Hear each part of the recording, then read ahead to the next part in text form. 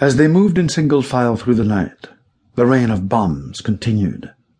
Now the crump of an explosion, now a series of brilliant flashes to the east over Lorient and the submarine pens, now the throbbing of heavy aircraft among the constant bursts of flak. "It is nothing," said the police chief, lifting the hand that held the shaded lantern.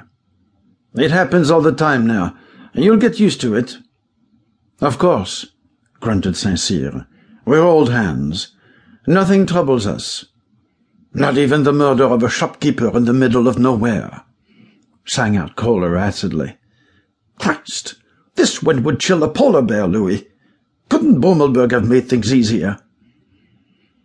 As head of the Gestapo in occupied France, Herman's chief had other matters to keep him busy. "I'll speak to him," said Saint-Cyr, tossing the words over his shoulder. It was always the same for them. Finish one case and start another. No time for a little holiday. No time even for a decent piss. "Turn away from the wind," shouted Kohler. "Don't splash me this time." "Pardon? That second bottle of Münchener Löwen you insisted I drink at an altitude of 5,000 meters has short-circuited my bladder. A moment.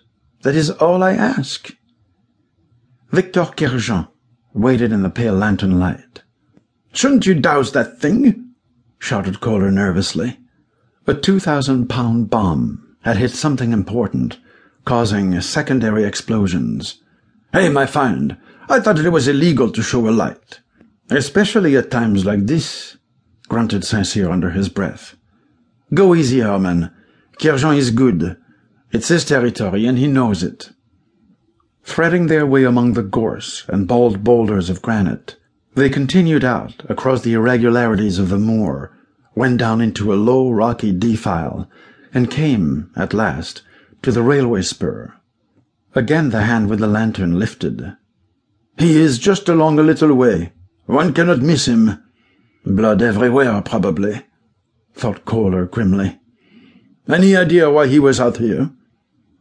"Yesterday," muttered Saint-Cyr. "Friday the 1st of January 1943, at just after dusk." "Give or take a few hours," sternly added Victor Kerjean, pausing to face them and raising the lantern so that they saw again the resolute dark blue eyes and rounded cheeks that were grey with the evening's shadow. A Breton, 58 years of age, big-shouldered and far taller than his peasant ancestors, the Préfet of Morbihan had come all the way from Vannes.